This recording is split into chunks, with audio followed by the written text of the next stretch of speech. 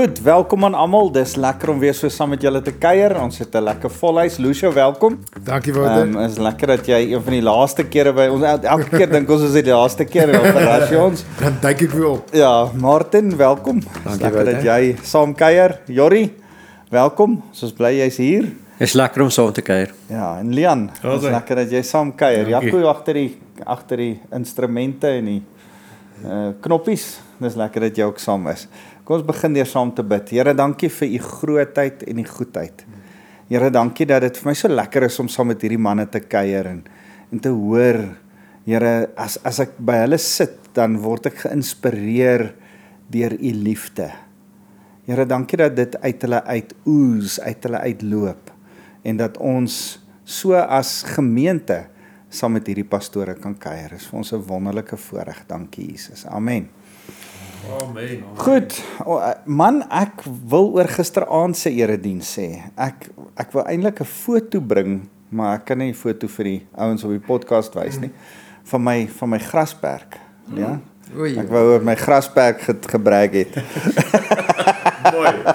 Mooi. Man, ek het dit geloof gisteraand toe jy praat oor die grasperk. Ironies genoeg is Dot op 'n stadium by 'n plek hierdie naweek waar sy dink die mense se huwelik gaan nie goed mee nie. Sy gaan kuier by mense en sy dink nie dit gaan goed met hulle huwelik nie. En die eerste ding wat ek haar vra na gisteraand se diens is, hoe lyk hulle gras? Sy kyk na aan. Waar val jy uit? Ek dink dit dood gemaak klaar. Nee, sy sê vir my, hulle gras is vrek verwaarloos. Hoekom vra jy? Daar's hy. Ek sê jou. Lian is reg. So as jy nie weet waarvan ons praat nie, moet jy die Sondag aand se diens gaan luister. Want Lian het oor die huwelik gepraat, maar die helfte van sy hele preek het oor gras gegaan. Die helfte. Die wetenskap van gras. Ja, sy. Absoluut 'n belangrikheid. Ja. Jorrie, hoe lyk jou gras? Ons gras is besig om weer mooi op te tel na die reën. Ja, dit is lekker. Baie lekker. Die hele tuin word sommer so vrolik. Ja. So Lucio sê ons kan nie vir Lian hierdie week nooi nie. Dis net so 'n bietjie kans hê. Ek judge jou gras. Paar bietjie sproeiers en dan kan ons hom nooi. Hoe lyk die gras daar onder daai groot boom by jou tuin? Goed, ja, dit is lowergroen. En ons het nie geweet wanneer die reën kom nie, want elke keer dan mik die reën so. So jy spuit dag en nag, so die wêreld is sopnat en toe reën. Ja. So dis die wêreld is nou weer. Ja. Nou is jou gras mooi en nou trek julle. Ja. So. Kijk. Ja, jy los die gras mooi vir 'n ander persoon. Ja, maar dis nog steeds 'n goeie ding. Ek het dit geloof toe jy sê jou pa sê parkeer nie op my gras nie. My gras. Dink ek ja, dis mooi. Dit was vir my mooi dat jy dit toe deurtrek na die huwelik toe. Hy sorg vir jou vrou. Dis soos om vir jou grasperk te sorg. Jy kry die genot daar uit, jy kry die mooi daar uit, jy kry die vreugde. Man, ek het gedink well done. Dit was 'n goeie preek. Ek het net gedink dit is weer tyd. Ek het nou gisteraand genoem net weer. Hoe meer ek met mense gesels, hoe meer kom ek agter, mense is frustreerd met mekaar en huwelike gaan deur 'n moeilike tyd. Ja. In hierdie tyd van die jaar veral. En as dit nodig is dat ons vir mekaar as liggaam en as familie sê, veral vir die manne fokus. Ja. Weet, ons is nou moeg en ons wil eintlik in Desember toe en net gaan rus, maar ons staan die gevaar om te verwaarloos wat die Here vir ons verantwoordelik oorgestel het. Ja. En so hierdie is die tyd, veral waar dinge ons na vakansietyd toe gaan, dat ons intentioneel, ek laat van hierdie woord intentioneel praat met my die afgelope tyd, intentioneel begin na ons families omsien en eers na ons vrouens omsien. Ja. Dis ons Paulus sê baie duidelik in Efesiërs 5, dit is ons verantwoordelikheid om die liefde te kweek binne in ons huwelike. Hy sê jy haat mos nou nie jou eie liggaam nie, so jy sorg vir dit. En so daarom moet ons intentioneel dit doen. Ja. En ek wil manne oprig om net hierdie vraag vir jouself te vra. Hoe lyk my intentionaliteit in my huwelik die afgelope tyd? Ek dink as huwelike wat goed gaan, ons is verlief van maar ek dink hoe meer ek mense praat, sien ek mense dit gaan goed, maar daai woordjie maar is daarby. Maar hierdie en hierdie. Ja. Dan moet ons op daai maar fokus. Te sê, okay, hoe gaan ons beplan in die volgende seisoen om hierdie goed uit te sorteer? Want Wouter, ons almal weet, dit vat werk. Ja. Dit gebeur nie net nie, dis nie 'n sprokiesverhaal nie, dit gebeur nie net En nie. ons gaan nou in Desember in 'n rustyd in, wat jy of kan slap lê, of kan sê, in my rustyd, gaan ek werk aan my huwelik, aan my liefde vir my vrou, daai ding van respek, jou vrou moet respek hê vir jou, maar jy moet eers die liefde vir haar gee, daai mooi ding wat jy gister verduidelik het, van alles wat ons vir haar gee, vermenigvuldig sy. Ja, dis 'n mooi konsep. Ja, ek het gesê net so vinnig dat mans is bewerkers, ons is geroep om saad te saai en vrouens is vermenigvuldigers. So dit wat ons vir hulle gee, vermenigvuldig hulle. En so as ek vir hulle liefde gee, dan kom maar respek en meer liefde terug. As ek vir hulle van my eie saad gee, dan kom maar kinders terug. Maar as ek vir haar bitterheid gee, as ek vir haar koue gee, dan gaan dit eksponensieel terugkom na my. Dus ons moet daai goed kweek, nee. Ek wil nou iets genoem het terwyl jy so gepraat het. Toe jy daai gepreek het, dink ek aan Jaco se. Jaco het altyd hierdie wit sakdoekie wat hy so skud as jy goed preek. Ek wil al so 'n wit sakdoekie gekry daar. Dis fantasties. Maar en wat ek gemis het, Wouter, wat ek wou noem, is jy het my geleer ons moet mekaar weer in die oë kyk. Ons kyk mekaar te min in die oë. En gister na die preek toe vat ek my vrou en sê kom kyk net, kan ons net vir 30 sekondes al gaan dit goed met ons. Ons is in 'n somerseisoen. Ons het 'n nuwe babietjie, dis baie liefde in die huis. Maar selfs in daai tyd, kom ons kyk mekaar dit weer in die oë, want dan moet eers emosionele intimiteit gebeur voordat daar fisiese intimiteit kan gebeur. Nee, so, en jy het my dit geleer en nou probeer ons dit oefen. Ja. Ons kyk net in die oë. Om so 30 sekondes vir mekaar in die oë te kyk raak awkward. Ja, dit is lank Maar dis 'n goeie oefening. Kan ek weer vir die manne sê? Manne, dis jou verantwoordelikheid, moenie dit dodge nie. Vat jou vrou, vat hy een kant toe en sê, ons gaan hierdie oefening doen. Ons kyk mekaar net vir 30 minute in die oë.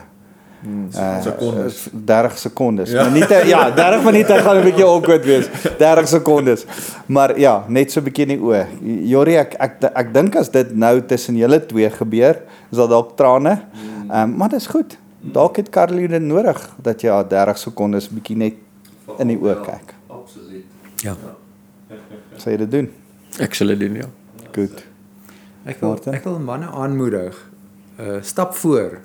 Ja. Dit bly jou as hoof van die huis se verantwoordelikheid, jou huwelik. Ja. En jy kan nie vingers wys en sê, ja, maar my vrou doen dit en daai en dit. Dit begin by jou. Ja. Jy moet jou lewe vir haar neerlê. Jy moet alles doen wat jy kan om vir haar te gee wat sy nodig het. En dan sal daai dinge in plek val. As Matteus 6:33 beginsels geld vir alles. Ja. Ons moet eers die regte fokus hê. Ja.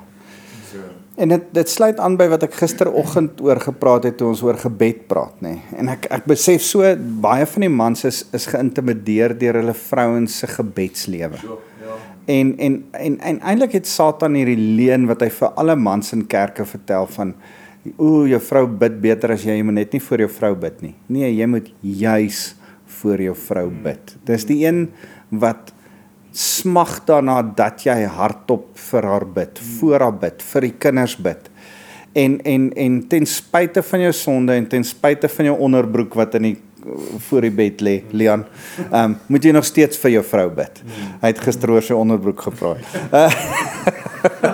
So ten spyte van die goeie, hulle ken ons soos niemand anders ons ken nie. Ja. Carmen weet alles van jou, Lucio. Ja. Maar jy moet nog steeds vir haar bid. Jy moet nog steeds vir haar bid. En ek dink ons moet dit weer vasmaak. Ek wil ietsie bylas by dit. Eerstens kan ek net sê dat gisteroggend toe ons wegry van die kerk af, toe sê ek vir Carmen, daar is Wouter se fivefold teacher vanoggend gewees. Want dis 'n moeilike konsep om vir mense te verduidelik hoe werk die effektiwiteit en die goedheid van God. Effektiwiteit van gebed en God se goedheid. Ja. Waar daai twee ontmoet en waar iets spektakulêr, waar die miraculous gebeur net daar op daai punt. Dit het ek gisteroggend weer beleef met jou verduideliking van dis jou huis. Elkeen van jou dogters het 'n kamer wat jy binne jou kamer doen. Dis jou klein realm, dis jou klein koninkrykie wat jy daar het. So doen wat jy wil. As die plek lyk soos chaos, fair enough, maar jy gaan niks kry binne in die plek. So jy gaan op een of ander stadium gaan jy besef, luister, die dag moet ek hierdie ding uitsorteer, want dan gaan ek weer klere ontdek wat ek jare laas gedra het. Maar jy gee hulle die vryheid om dit te doen en nog steeds die goedheid is daar, sou hulle iets tekort kom. Ons nou gepraat van onderklere. Ek kry nie onderklere. Okay, kry. Kom ons gaan sorteer uit daai goedheid van die Vader en waar hy in gebed vir ons ontmoet en veral daai fervent prayer. Ja. En dis nou eintlik die punt waarby ek wil uitkom met jou gebedslewe en hoe jy die Here benader. Die Bybel praat baie duidelik van lofty prayers. Daai tipe gebede wat die fariseërs op die soapboxes gedoen het. Kyk hoe mooi bid hy. Daai is nonsens. Die Here soek hart. Hy soek hierdie gebroke oop hart wat uitroep na Pa en sê, Here, U is die enigste een wat hierdie situasie nou kan handomkeer omdraai. Because you have all power, all authority, alle kennis, wysheid en liefde gepaard gaan met dit. Shucks. Daar is 'n goeie kant. Ek dink so en ek wou dit gister inbring. Ek het nie tyd gehad nie, maar die tollenaar wat op sy bors slaan. En net uit desperaatheid. Gebed gebeur in ons alledaagse lewe oor en oor vir die kos en vir dit en vir dat en dis mooi. Maar dan kom 'n tyd van 'n desperaatheid van gebed. Van 'n uitroep en 'n uitskree van jou binne op jou bors slaan en sê, Here, ek het nie meer 'n plan nie. Kan U asseblief my uithelp hier? So ja.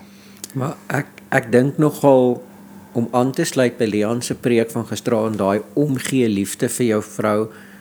Ek kan dit nou maar noem, ons ervaar dit in ons huis op die oomblik, daai omgee, daai absoluut opreg uitroep met die Here, met Carly wat nou kanker het. En donderdag veral toe sy haar eerste chemo gehad het, was dit vir my daai ding van, jy wil eintlik net sê, maar ek sal gaan lê om my chemo te vat. Maar jy kan nie. Maar daai uitroep na die Here, Here asseblief help net. Wees net daar, wat ek wil eintlik sê, dis so rou binne wat daai gebed. En weet jy wat so mooi is om te sien hoe die gemeente so om julle kom? Dis mooi. En hoe jy 2 dogters vir hulle ma sterk staan. Dankie vir dit. Dis vir my beautiful mooi. Ja. Here, ons wil sommer vir Carly nou kom bid. Kom vra vir bonatuurlike genesing.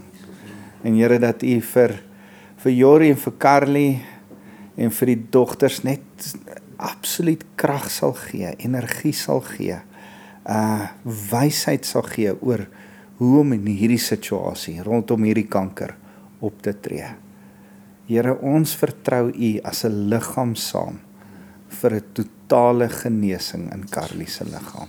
Dankie Jesus, dankie Here, amen. Yes. Ouens, dankie. Ek dink ons het nog so 'n bietjie tyd oor, maar ek wil vinnig net hoor, Kaapstad gemeente, hoe lyk julle plekkie? Is jy uitgesorteer? Jy was nou daar vir 'n week en 'n half. Ek was al vir 'n week en 'n half. Ek het met die beste voornemens het ek al opgedaag by die gebouetjie. Ek sê nogal vir die agent, ek sê wel, weet jy wat, so ek is hier met 'n mission en ek is nie skaam vir werkie. Hierdie is nie my eerste rodeo nie, so kom. En sy sluit oop in goeie trou. En ek daag haar op met, ek sê nogal vir Marius van Staar, en ek sê vir hom vanoggend, ek het eintlik 'n foto geneem van 'n church planters kit. En in my church planters kit was daar 'n toolbox, daar was 'n sak vol chemikalieë, met verskillende sunlight liquids en whatever, 'n mop, 'n besem, en ek dink een of ander ding. Maar daar is 'n church planters kit. Die werk van 'n pastoor. That's it. Jy begin van die vloer af, want as jy die plek wil skep waar ander mense die Here moet kom encounter, dan moet jy trots wees op jou huis. Ja. En jy kan dit nie vir iemand anders gee nie, dis dieselfde. Soos wat jy, as jy 'n kar koop op een of ander stadium, was jy jou kar. Ja. Want is jou kar. Ja. Die Here vertrou dit aan jou toe, en jy moet 'n goeie rentmeester wees, want dan kan hy vir jou vertrou met meer. En die plekkie is oud. Jy kan sien dit is in 1890 gebou. Daai verf skree uit vir 'n of die mure skree uit vir 'n lekkie verf.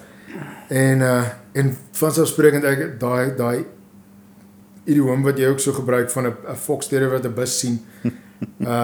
Ek was daar Want toe dag 1 toe hulle nou oopsluit, nou ons het nog nie die sleutels nie. Ons het 'n offer to lease geteken. So nie eers die actual lease nie. Maar neteens te sê, ek daag op hier so met my goedjies en ons gaan nou dinge doen. En ek sien op een plekkie by die muur is al verf wat 'n bietjie gebabbel staan. So het ergens daai klam geraak. En ek het 'n skrapertjie daar en ek skraap so 'n bietjie, ek dink, ek skraap nog 'n bietjie en toe raak ek mal. Toe verloor ek my kop heeltemal want toe raak dit 'n geestelike ding. En ek is besig om die verf van die mure af te skraap en verf wat vasplak aan 'n muur, kan jy nie afskraap nie. Dit sit. So as dit afkom, dan beteken dit wil. Dit wil nie daar wees nie, wil nou afkom en soos het ek hierdie klein merkie, so hoor ek die stem van die vyand hier in my oor wat vir my sê, sien jy hierdie plek is stikkend. Stap weg, Lucio. Hierdie gaan nooit werk nie. Hierdie is nie vir jou nie, is nie vir jou beskore nie. This will not flourish. En hoe meer hy dit sê, hoe meer gaan ek in hierdie trigger mode, ek is soos die Here sê, alles wat nie duister is, sal ek in die lig plaas. En ek begin mure afskraap. Ek gaan tot by die basement vlak, ek skraap mure oral. Ek neem vir die agent foto's. Sy sê, wat het jy gedoen? Ek sê, jy het dit afgekom, wat het ek in anderste? Sy sê, Lucio, jy het geen reg tot hierdie plek nie. Jy het 'n offer to lease geteken. Ek sê, nou mag jy dan maar die lease. Laat ons die ding nou maar teken, maar hierdie verf wou afgekom het. Ek noem dit net. So van self afgespring. So needless to say, dit was bietjie van 'n rollercoaster begin. Toe sê ek van goed, ek sal terug staan. En toe dink ek, toe kry ek nou eintlik 'n goeie geleentheid om 'n klomp ander administratiewe goed af te handel. Maar soos hy gebou verf nodig het Kaapstad die evangelie nodig. Ja. En julle is die kwas wat die evangelie daar gaan verf. So prys die Here vir dit. It's exciting, Jaco. Dis wat julle gaan doen. Ek is opgewonde. En ons sien die hand van die Here oral. Dis mense wat met oop hande kom en sê, wie wat, ek het hierdie in my garage of in my stoor, kan julle dit gebruik? En dan is mens openlik genoeg om vir hulle te sê, wie wat, ons kan hierdie gebruik of ons het net soveel plek. Dis glad nie 'n auditorium grootte nie. Ek dink as ons mooi pak, dan pak ons dalk 200 in die kom ons noem dit 'n auditorium. Ja. Sumane. Ja, in die auditorium. Maar 200 is 'n goeie begin. 200 gaan great wees. Ja. Wonderlik. Ja, ek is opgewonde. Kom ons praat gou goedjies wat gebeur in die volgende tyd. Kerssangdiens is die 3 Desember en ons gaan 'n oggenddiens hê 9 tot 10 en dan het ons 'n 3 uur kerssangdiens en 'n 6 uur kerssangdiens. So ek wil dit gou sê. Ek dink die staptoer van Nadia en DJ wil ek ook promote. Hulle stap die 18de November 'n bietjie saam by Henops Park se Saterdagoggend as ek nie mis het nie. Henops Pride, die Henops walking trail. So hulle gaan 'n bietjie soontoe en saam met enigiemand wat saam met hulle wil gaan stap, gaan asseblief. Ek dink dis 'n lekker tyd van fellowship en saam wees. En dan is Kersdag is die 25ste is 'n Maandag. So ons oorweeg om nie Kersdag 'n erediens te hê self nie, maar die ou Kersdag, die Sondag die 24ste oggenddiens te hê waarin jy 'n familie kan bring en dan vier ons Kersfees op ou Kersdag saam as familie en dit sal ek neem daai preek waar. Want nuwe jaar help ek my kinders trek en as ek besig met my kinders en dan is jy aan diens, Lian? Ja, die 31ste. 31ste. Ja. Vertel ons gou van wat die 31ste gaan gebeur, weet jy al? So, ons het 'n oggenddiens, het ons gesê, en dan gaan ons ook 'n aanddiens hê. Ons gaan net bevestig is dit 'n middernagdiens of 'n bietjie vroeër diens. Daar's ons 'n bietjie beplanning wat ons daar rondom moet doen, maar ek dink die regte ding wat ons moet doen is dat ons saam as gemeente in die nuwe jaar ingaan. Ja. Nee, en dat ons saam bid. En so ek wil hê mense moet dit prioritiseer. Ja, ons hou altyd nagmaal saam. Ja, nagmaal, daai laaste aand. So. Okay, As jy fantasties. dit asseblief ook so Dis kan. goed jy sê my. Dan kan ek hom mooi fasiliteer. Ek wil iets bynoem Wouter, wat ons het iets wat ons lank terug oor gepraat het, is ons young adult bediening. En ek wil dit tog net noem vir as iemand luister wat 'n young adult, iemand ken wat 'n young adult is. Ek weet ons baie studente wat nou terugkom oor Desember terugkom huis toe, kom ons sê nou van Potchefstroom of Stellenbosch of so aan.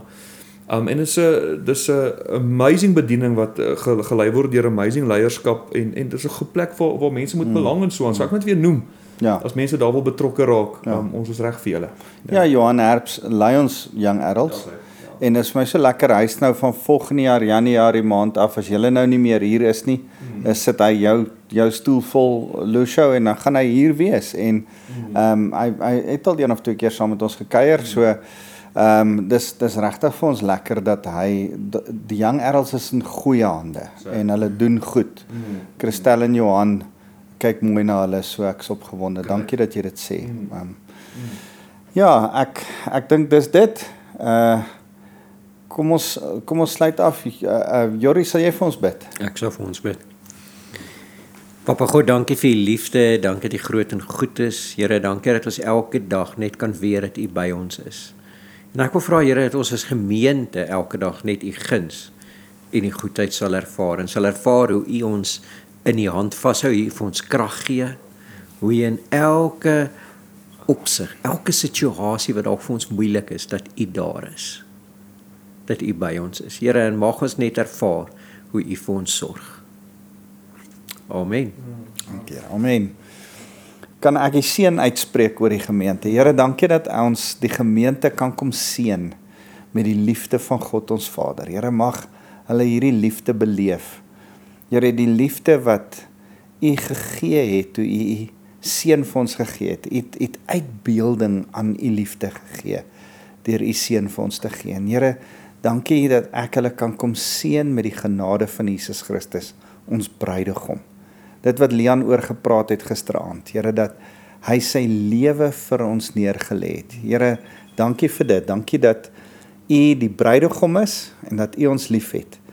En mag ek dan die gemeente ook kom seën met die krag van die Heilige Gees om u getuies te wees en te bly bid vir u wil om te geskied. Ons loof vir Jesus. Amen. Amen. Dankie julle.